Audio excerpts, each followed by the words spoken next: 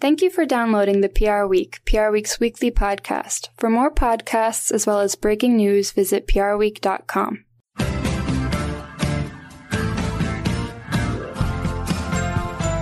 Hello and welcome to the PR Week, PR Week's regular weekly roundup of everything that matters in the worlds of PR and communications. My name's Steve Barrett. I'm the editorial director of PR Week, and I guide you gently through another show. And we've got my co-host with me, as always, executive editor Frank Washcook. How are you doing, Frank? I'm doing well. Thanks for having me on, Steve. Always a pleasure. Fresh from our first Healthcare and Pharma Awards event, which was great fun, and we'll chat about that later. And really delighted to have Margot Edelman with us, who's currently GM in the Bay Area for Edelman, but soon to be Deputy GM in New York City. So Margot, welcome to the show. Really pleased to have you on. Wonderful. Thank you. I'm excited to be on. Yeah. So listen, you've got what, roughly a month left on the West Coast. I think you've been working there sort of about 7 years. Exactly. 7 years. I moved in the beginning of June of 2015, which actually doesn't feel like that long ago. And then when I think it's been 7 years, I'm like, wow, that actually has been a pretty significant amount of time. It has. And of course, it encompasses COVID, which feels like 7 years on its own. COVID, of course, and then also all the Me Too scandals, a lot of the sort of rise, and now we're seeing bust of tech. So it's been an interesting ride over the last 7 years. Yes. Never boring, is it? And for the past, I think since February 21, you've been the GM of the Bay Area business. And Edelman seems in fine fettle on the West Coast. I was lucky enough to visit the West Coast last week. And, we're talking about how some of the large agencies have traditionally struggled a little bit to make their presence felt on the West Coast. But it feels like you've made good progress at Edelman. Why don't you talk to us a little bit about how you did that? Because there's been a number of attempts before that, frankly, haven't gone as well. Absolutely.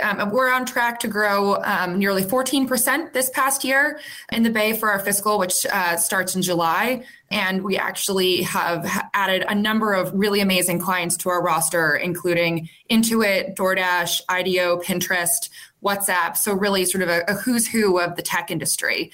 So it's been really exciting. And I think the main thing has been really, I think, focus on two things. Number one is just really making sure that we have a great team in the Bay, and really making sure that we really have world-class professionals, and that for us as Edelman, the Bay Area is seen as a destination and a place that people want to move to within Edelman to really make a mark in their careers and make a mark professionally. And then also that we're really integrated into the Bay Area and the tech ecosystem.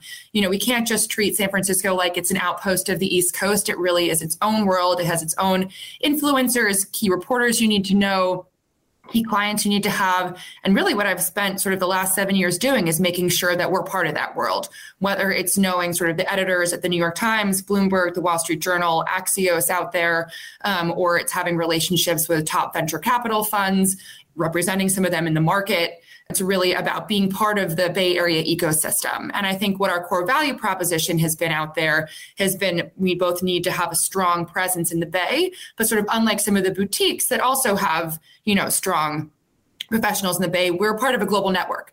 So what we can offer to clients is really that sort of connectivity to the Valley, but then also the connectivity to Asia, to Europe, to the East Coast, to the middle of the country that I think a lot of the boutiques don't offer. Yeah, it's a good point about not just treating it as an offshoot of the East Coast, because the cultures on the East and West Coast are very different, and it doesn't go down well if you just try and bring the East Coast attitude to the West Coast. It's absolutely true. I mean, it's even true with our return to office.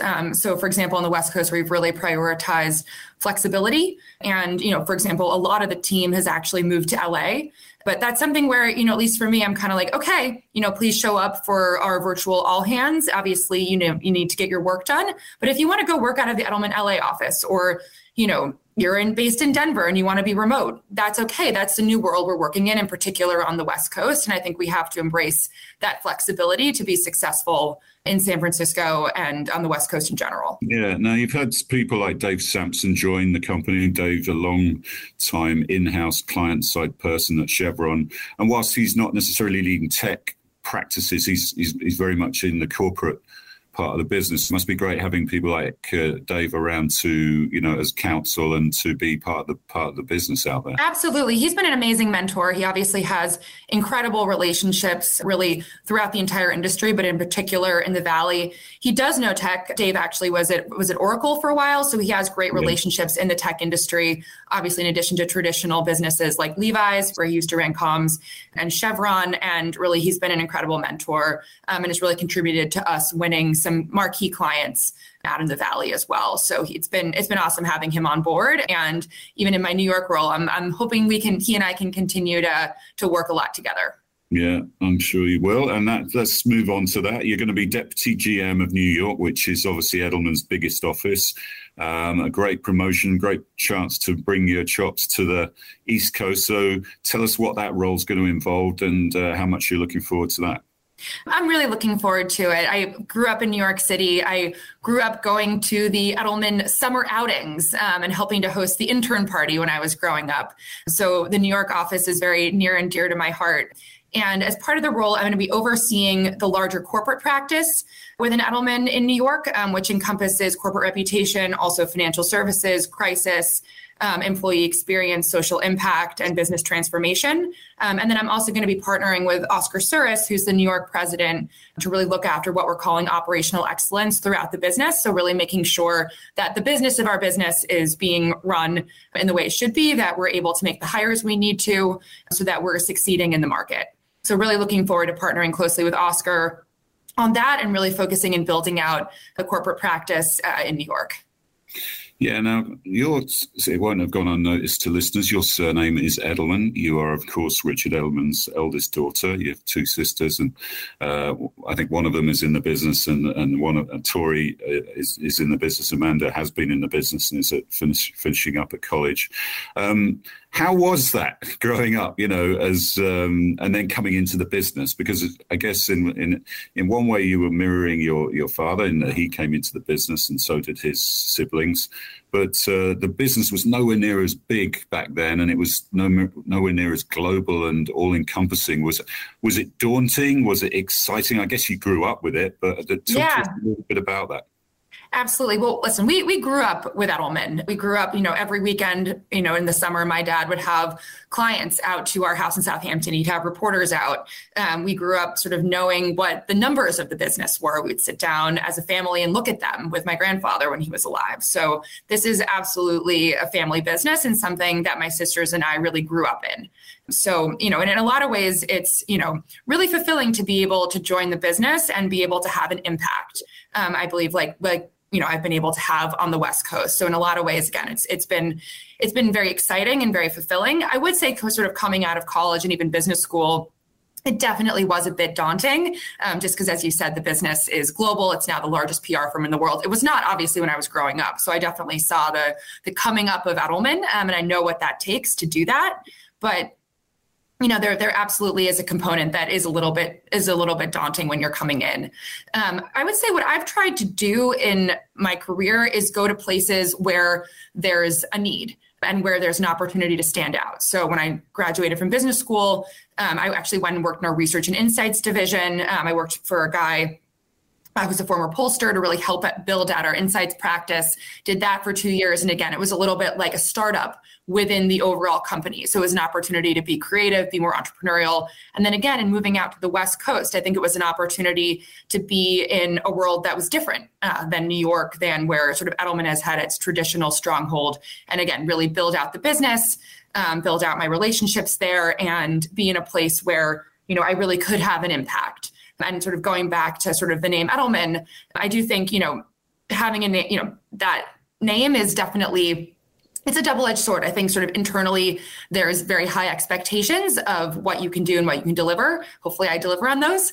But then externally, listen, it's great for opening doors. People will meet with me, or at least, take a 10-minute phone call that they wouldn't necessarily from other people at the company. And in a place that, where Edelman, I think at the time, needed more access, it was a great way to open up some doors and to start building relationships on the West Coast. Yeah, absolutely. I saw that Richard was inducted into the Advertising Hall of Fame last week, and he said in his acceptance speech that his mother used to rouse him at 7 a.m. with a whistle. Yeah. Is that something that you experienced in your siblings as kids as well, or had things changed in the parenting department by then? That's a very good question. There were no whistles in my family, but no, listen, my dad always had very high standards for us. And, it was definitely, focus on grades, focus on, excelling in athletics. So, I think absolutely that focus on achievement has never gone away. And my grandparents, actually, they were young enough when I was growing up that I knew them quite well. And I remember when I had a bat mitzvah, my grandparents gave me the first year tuition to Harvard when I was in 7th grade, despite not being anywhere near college yet. So they also had very high expectations for us grandkids as well, what didn't just extend to my dad. Yeah, absolutely. Now, of course, what everybody thinks of when they look at this is who's going to be the next leader of the company. And we spoke to Richard Edelman about a year ago, and he talked about being CEO for another decade, and that there was a list of potential successors that could include the family or non-family. I'm sure you saw the interview where he said nice things about you. I'm thrilled with her progress.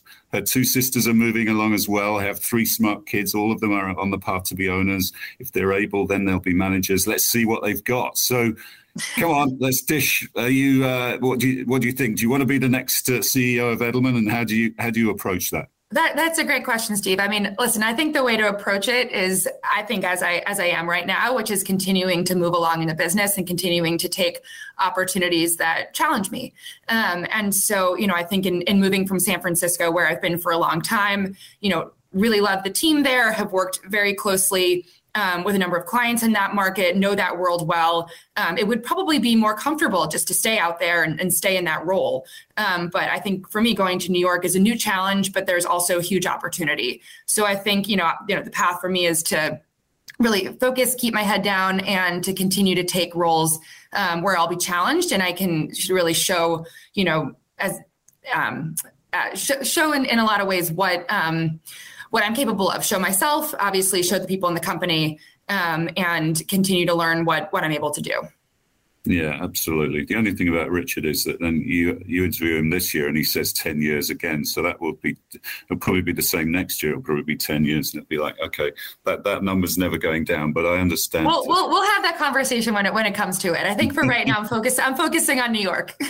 Yeah. Now, you did spend a little time in China, I think, in 2010. Are you going to, obviously you're concentrating on New York for this part of your career, and that lots of stuff to do there, but will you look to have maybe a stint in Asia or somewhere else? I would love to do that. There is so much opportunity. I had the opportunity to work with a number of clients that are hubbed in Asia, whether it's Infosys out of India, have worked with a few Chinese clients like DJI, for example, and have just seen the massive opportunity that there is for us in Asia, and also the massive opportunity that there is for us even in the US to partner with our colleagues in Asia. So I would love to have the opportunity to do that.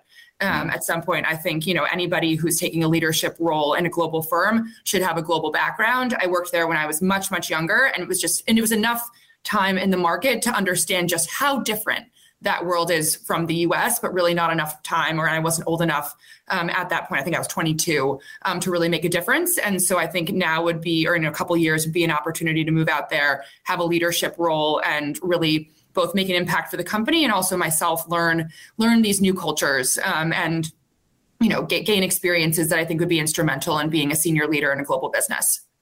Yeah, and just to wrap, Jordan Rittenbury is coming over to take over your role in the Bay Area. Tell us a bit about Jordan and what he's been doing and what his special skills are to take over on the role that you've been doing.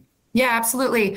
So Jordan has been at Edelman for a long time, I think almost 2 decades. He started out working in Edelman's Chicago office, which is its co-headquarters. He has a tech background, which is great, obviously, coming into San Francisco, which is the heart of tech. He then was in South Africa. He built the business out there really successfully, moved to Dubai, is now, I believe, the chairman of the Middle East and Africa, and runs a team of about 200 people.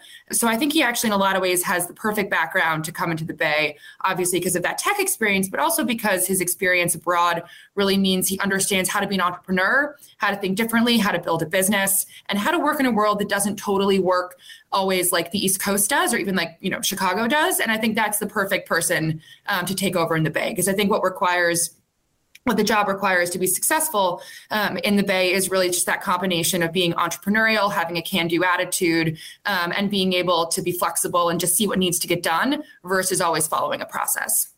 Yeah, okay. Well, we look forward to interacting with Jordan. I think you start your new role on the 1st of June. So we wish you well with that and look forward to seeing you in New York. Thanks for chatting us through that. And we'll get your reactions to some of the news stories that have been big this week. Frank, the PR Week Healthcare and Pharma Communications Summit and Awards, the inaugural version was yesterday as we're recording this. Talk us through the highlights and what was the event like and the vibe in the room.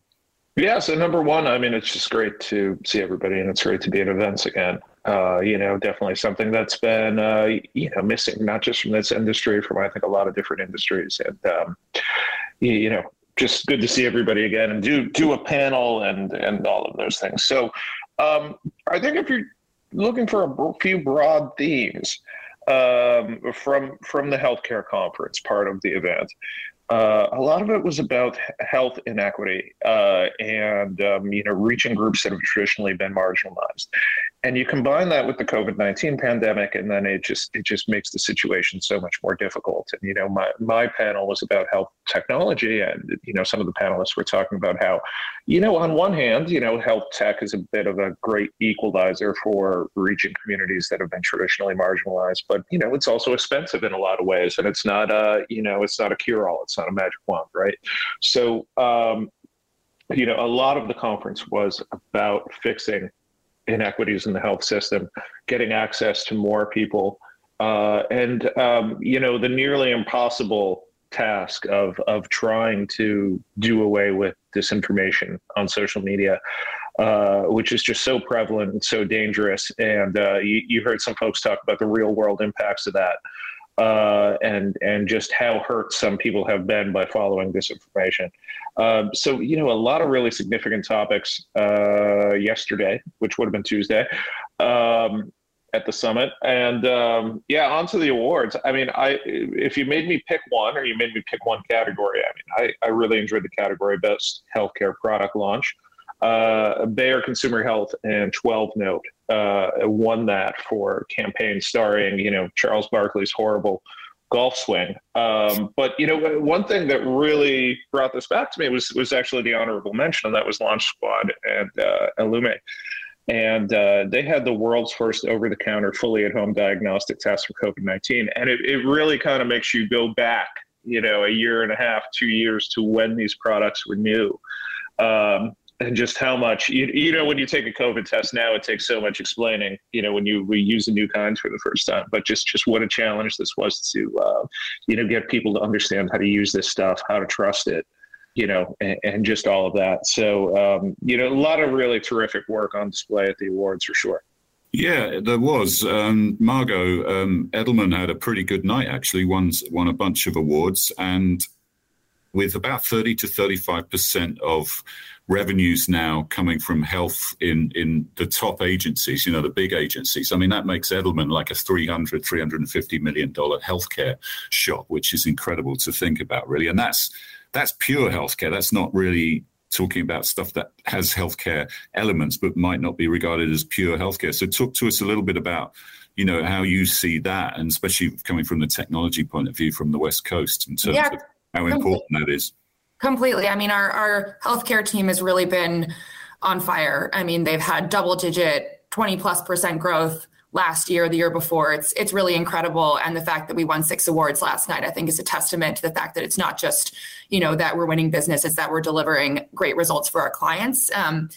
I heard Kirsty Graham speak this morning, and what she said about, who's our global health chair, and what she said, and that struck me, was that the awards we won were were really in areas that were sort of a cross sector of health, and then another area that we were good at. So for example, health and public affairs.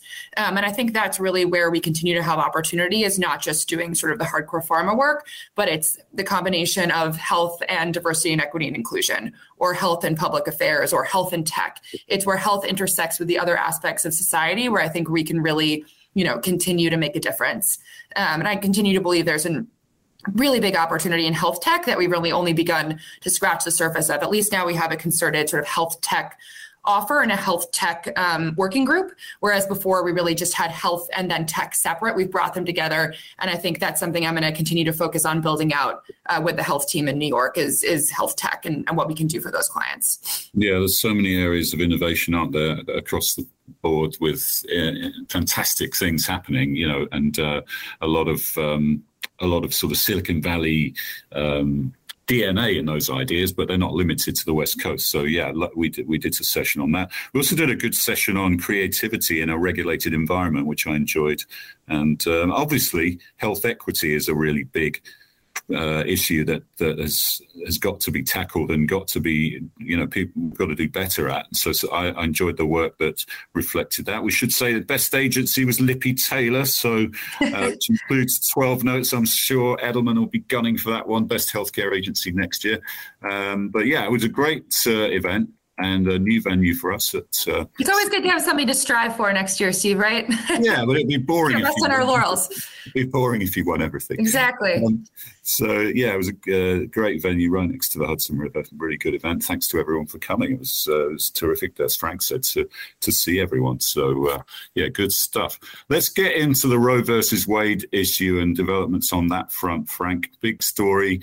Politico, a great exclusive story, really, about the Supreme Court's they're going to vote to overturn abortion rights, but it's made it a big issue for brands and agencies, hasn't it, in the way they respond to it, with them being expected to take a view on social issues. Talk us through it.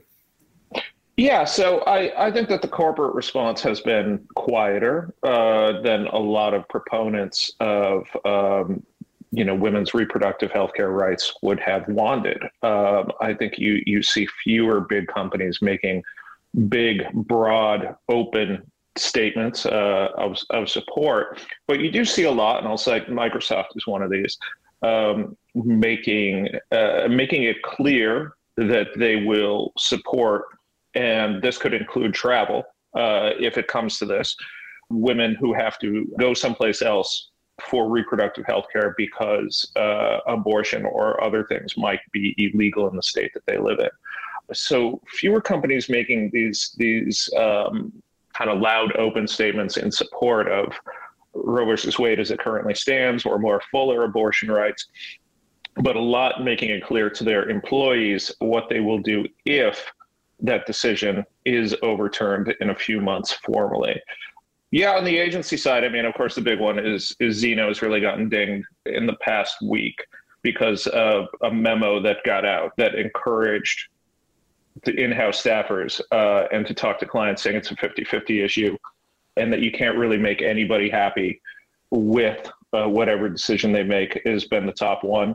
You've also seen firms like Berlin Rosen, say that they're going to create a fund to help staffers in states where anti-abortion laws would be enacted. I think among all of the firms, I think you saw a really strong stance by We Communications yesterday. And I think really making it clear, how they are supporting female staff on this issue. Yeah, and you saw the marketing services holding companies come out and make correct, yeah, about healthcare and benefits and such like.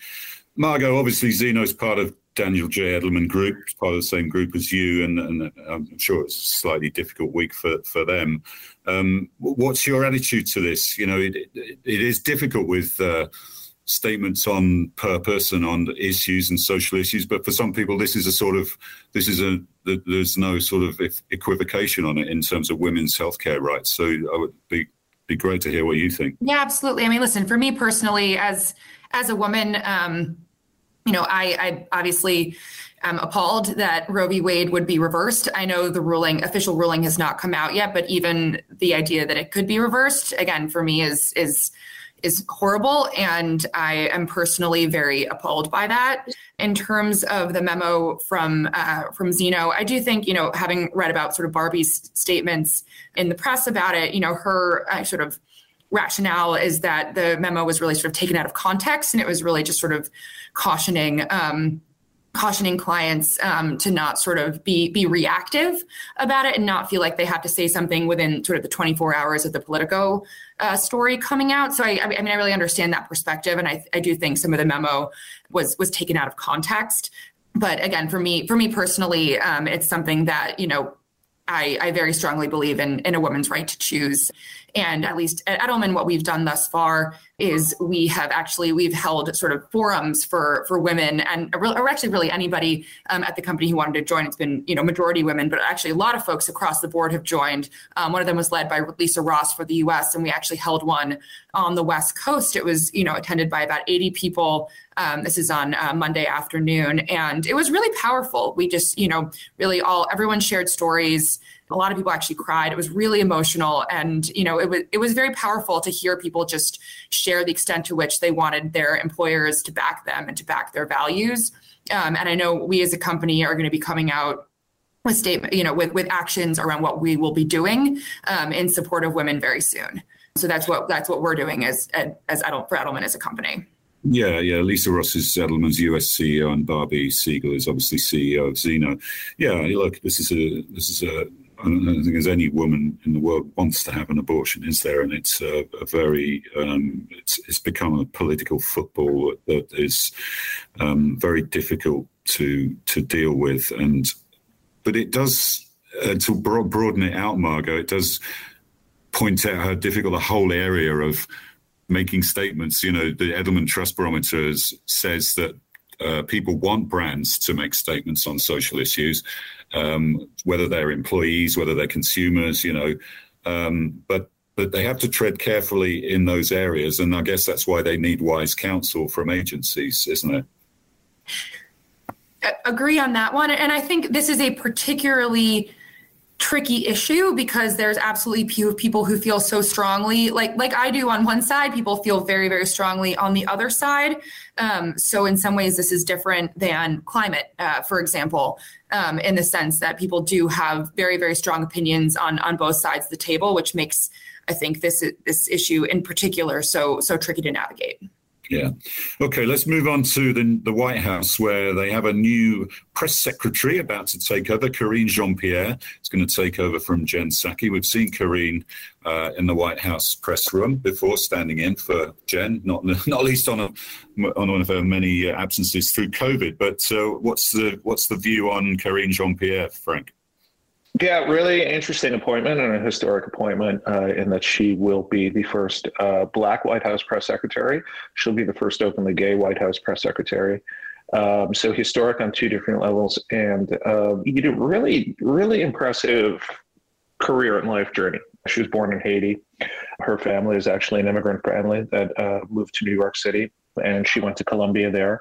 In a lot of other ways, though, she's a conventional pick in that she's a veteran of several campaigns. She worked on the O'Malley campaign and both of President Barack Obama's campaign. She was chief of staff for Kamala Harris in 2020, and so she's in that way a very traditional campaign veteran sort of messaging pick.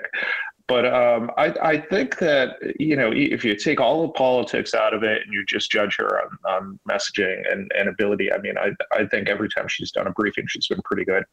I think most people would say she's sort of in the mold of Jen Psaki, and that she's going to be, very competent without being very in your face. And so, looking forward to covering her and seeing what she brings to the role. I mean, everybody who has the role brings something new and unique to it, right? So looking forward to seeing what she brings. Yeah, she does. And from what I've seen, she does have some similarities with Jen Psaki, but a different style, definitely. So no nonsense, but actually just somehow almost... I know it's difficult to say, very charming, and it's difficult to dislike her, right? Whatever your politics are. So she will have a different style to Jen Psaki. Margot, the White House press secretary, you could say it's the most high profile job in PR. maybe running Edelman as global CEO might be the other one. But what do you think of Karine Jean-Pierre and the job that Jen Psaki did? I would say for Karine Jean-Pierre, I think it's amazing that we have an openly gay Black woman who's in that role. I think, our leadership and roles around our leadership should reflect the world we live in. And I think it's wonderful that they do. So I am completely for the fact that she's in that job. And I think it's very exciting. So, kudos to the Biden administration for that, and looking forward to seeing what she does. Indeed. All right, Frank, let's catch up on some financials. Some of the agency groups, S4 Capital finally released their full year financials, weren't they? And Stagwell put its Q1 numbers out. What do you make of those? Yeah, the S4 one, you think back a couple of weeks ago when we talked about this, and, Martin Sorrell, the CEO of the holding company, saying that the issues with the delay of the earnings reports were not material. And then suddenly we have them result in a 5% earnings cut for the quarter. It kind of escalated quickly there. So that, I think, is the main headline, just that they had to delay these earnings twice. And then, so the annual results show gross profit up 43.7% to the equivalent of almost $700 million. So, just by that number, a successful quarter for S4. But of course, this issue with the delay is embarrassing for them. When you get into Stagwell, another kind of interesting, almost non-traditional holding company. And I think for us, the bottom line is that their creative and communications department did really well in the quarter. They did Mark Penn, the CEO of Stagwell, did a Q&A with our sister magazine Campaign, and talked about how there's 9% growth and double-digit growth for PR in the quarter. So their PR firms, we should point out, are SKD Knickerbocker, Sloan & Company, Allison Partners, Hunter, and KWT Global, formerly known as Quitkin. Yeah, Margot, Martin Sorrell and Mark Penn, two old sparring partners of your father. It's your first go. You can have a go at them. The new generation having a jab at them. What do you think? In a small world, I'm actually friends with Mark Penn's daughter. So it is always a small world. Yeah, exactly. But she's not in the industry. She's a doctor. But no, listen, I mean, these guys have grown fantastic businesses. I think what Martin Sorrell has done with S4 is obviously incredibly impressive, regardless of the, need to restate results and the drop in their market value. The fact that he's created such a significant and successful business in 4 years is really remarkable. So listen, I always think it's good to have companies in the industry that are doing well that we can look to and say, hey, it's always, who do we need to benchmark ourselves against? So it's interesting to watch what they're doing. They've obviously succeeded a huge amount, and, obviously there are things we can learn from that. Yeah, I mean, all boats are rising, aren't they? And our agency business report last week showed that. Were there any other things in the report that jumped out for you in terms of trends from last year? Great question. I mean, I just want to point out for the results from Edelman, I'm very excited that we continue to lead the PR pack. And $1 billion, $1 billion agency. Exactly. And, I do think, again, I know, reflecting what my father said, but I do think it's a testament to the fact that our strategy is working, which is focus on the large clients and really make sure we're executing and really work as one Edelman versus working as sort of a collection of different offices. So it's really exciting to have been a part of that. And I, look forward to continuing to make that happen in my role in New York. All right, Frank, one of the features in the agency report was all about M&A and the amount of deals that happened in the last year, but also in the first half of this year. And that continued this week as Ruder Finn bought another firm. Yeah, and an interesting acquisition in that they bought Communicad, which is a Washington, D.C. based multicultural agency. They specialize in what they call service-driven social impact public affairs and community programs, specifically targeting the Hispanic audience. It's a good acquisition for Ruder Finn to build out their chops in that area. And also they're on a bit of an acquisition string right now, aren't they? In that last year they bought Mantis, which is a tech shop over in the UK. And earlier this year, they acquired Peppercom. and they were up. Just an opportunity here to plug our agency business report again. Ruderfin was up 28% to about $112 million last year. Yeah, both of those shops have fared well since they split apart. And always interesting to compare the Finns and the Edelmans, because Finn Senior gave his 4 children 25% of the agency, and now we have 3 separate agencies, whereas Dan Edelman gave Richard 51%, and we've seen what happened there. But anyway, that's the story for another show. I think that's my Dad's fear that we would all, my sisters and I, would in some way split off. So I think he uses that as a lesson of what you don't want to have happen. Yeah. So we're not going to see 33 as a legacy. But just on the M&A, Margot, were you looking at things on the West Coast? Edelman got back in with Basilina in DC last year. There's still deals to be done? That's a great question. I think especially in the tech sector, we've been really focused on organic growth. We've had 20+% growth in tech just from Edelman. And so I think just given how sort of frankly expensive I think the acquisitions would be in tech, it was preferable to just, continue to build out on what we had and grow organically, and then focus on net new business opportunities within Edelman. Although we do have a new CEO at Revere, Kristen Hollins, which is primarily focused on working with Google, but then also she's going to be continuing to build out our tech business as part of Revere. So I think having that conflict agency in tech is going to be really helpful for helping us to continue to build out our tech portfolio. Absolutely. You're winning so many clients, you've got a load of new conflicts. So, yeah. On the move. All right, Frank, there was loads of people moves as usual, and some interesting ones this week. Yes, Oatly has a new head of communications. It's the well-traveled Brendan Lewis, who's going to be their new EVP of Global Communications and Public Affairs. He is reporting up to the Chief Creative Officer, John Schoolcraft. He is going to be based in the U.S. Oatly is a Swedish company, but he's going to be based in the U.S. and oversee comms across its 3 markets, which are APAC, EMEA, and North America. GoDaddy has a new top communications executive, and it is Greg F. Miu. He is coming over from Honeywell, where he was VP of Global Internal Communications and Community Relations. So he's reporting up to the CMO, who is Farrah Howard. Always interested to see who they report up to in these cases. And SiriusXM has a new head of communications, and that's Jessica Casano-Antonellis, who is coming over from Disney, where, as we reported, there's been a lot of movement recently with Jeff Morrell leaving the top communications role there after a short period of time. Jessica was overseeing communications for the streaming services Hulu and Disney Plus at Disney, and she's going to be reporting up to the CMO, Denise Karkos, at SiriusXM. Yeah, I think that's the first of such roles for Oatly, isn't it? So it'll be interesting to see how Brendan's big beard combines with the Oatly milk. But good luck for him on his latest challenge. Margot, people and talent is just the biggest issue, isn't it, in the industry? And that it's important to get the best people and then keep them, isn't it? 100%. I think that's something, we've been incredibly focused on at Edelman, and in particular on the West Coast. And obviously, in addition to being a client-centric business and focusing sort of on one Edelman from a client perspective, I think we really also need to be a talent-centric business and make sure that people feel like they have a great career path at Edelman, get to work on great businesses. So 100% a huge focus of ours.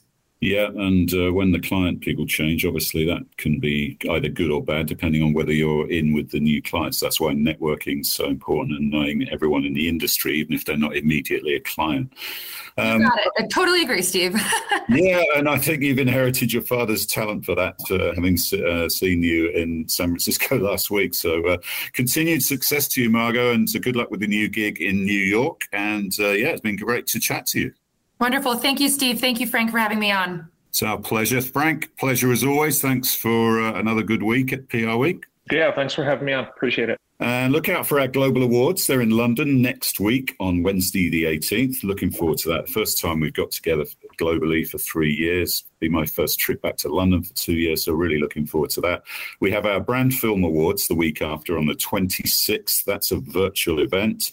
Going to be terrific. Women of Distinction in New York on the 9th of June. Love that event. Will be fantastic. And we're gearing up for October already for PR Decoded, our massive annual conference, and the Purpose Awards. Going to be a great thing on the 11th and 12th of October. But that's all we've got time for. We'll see you next time on the PR Week.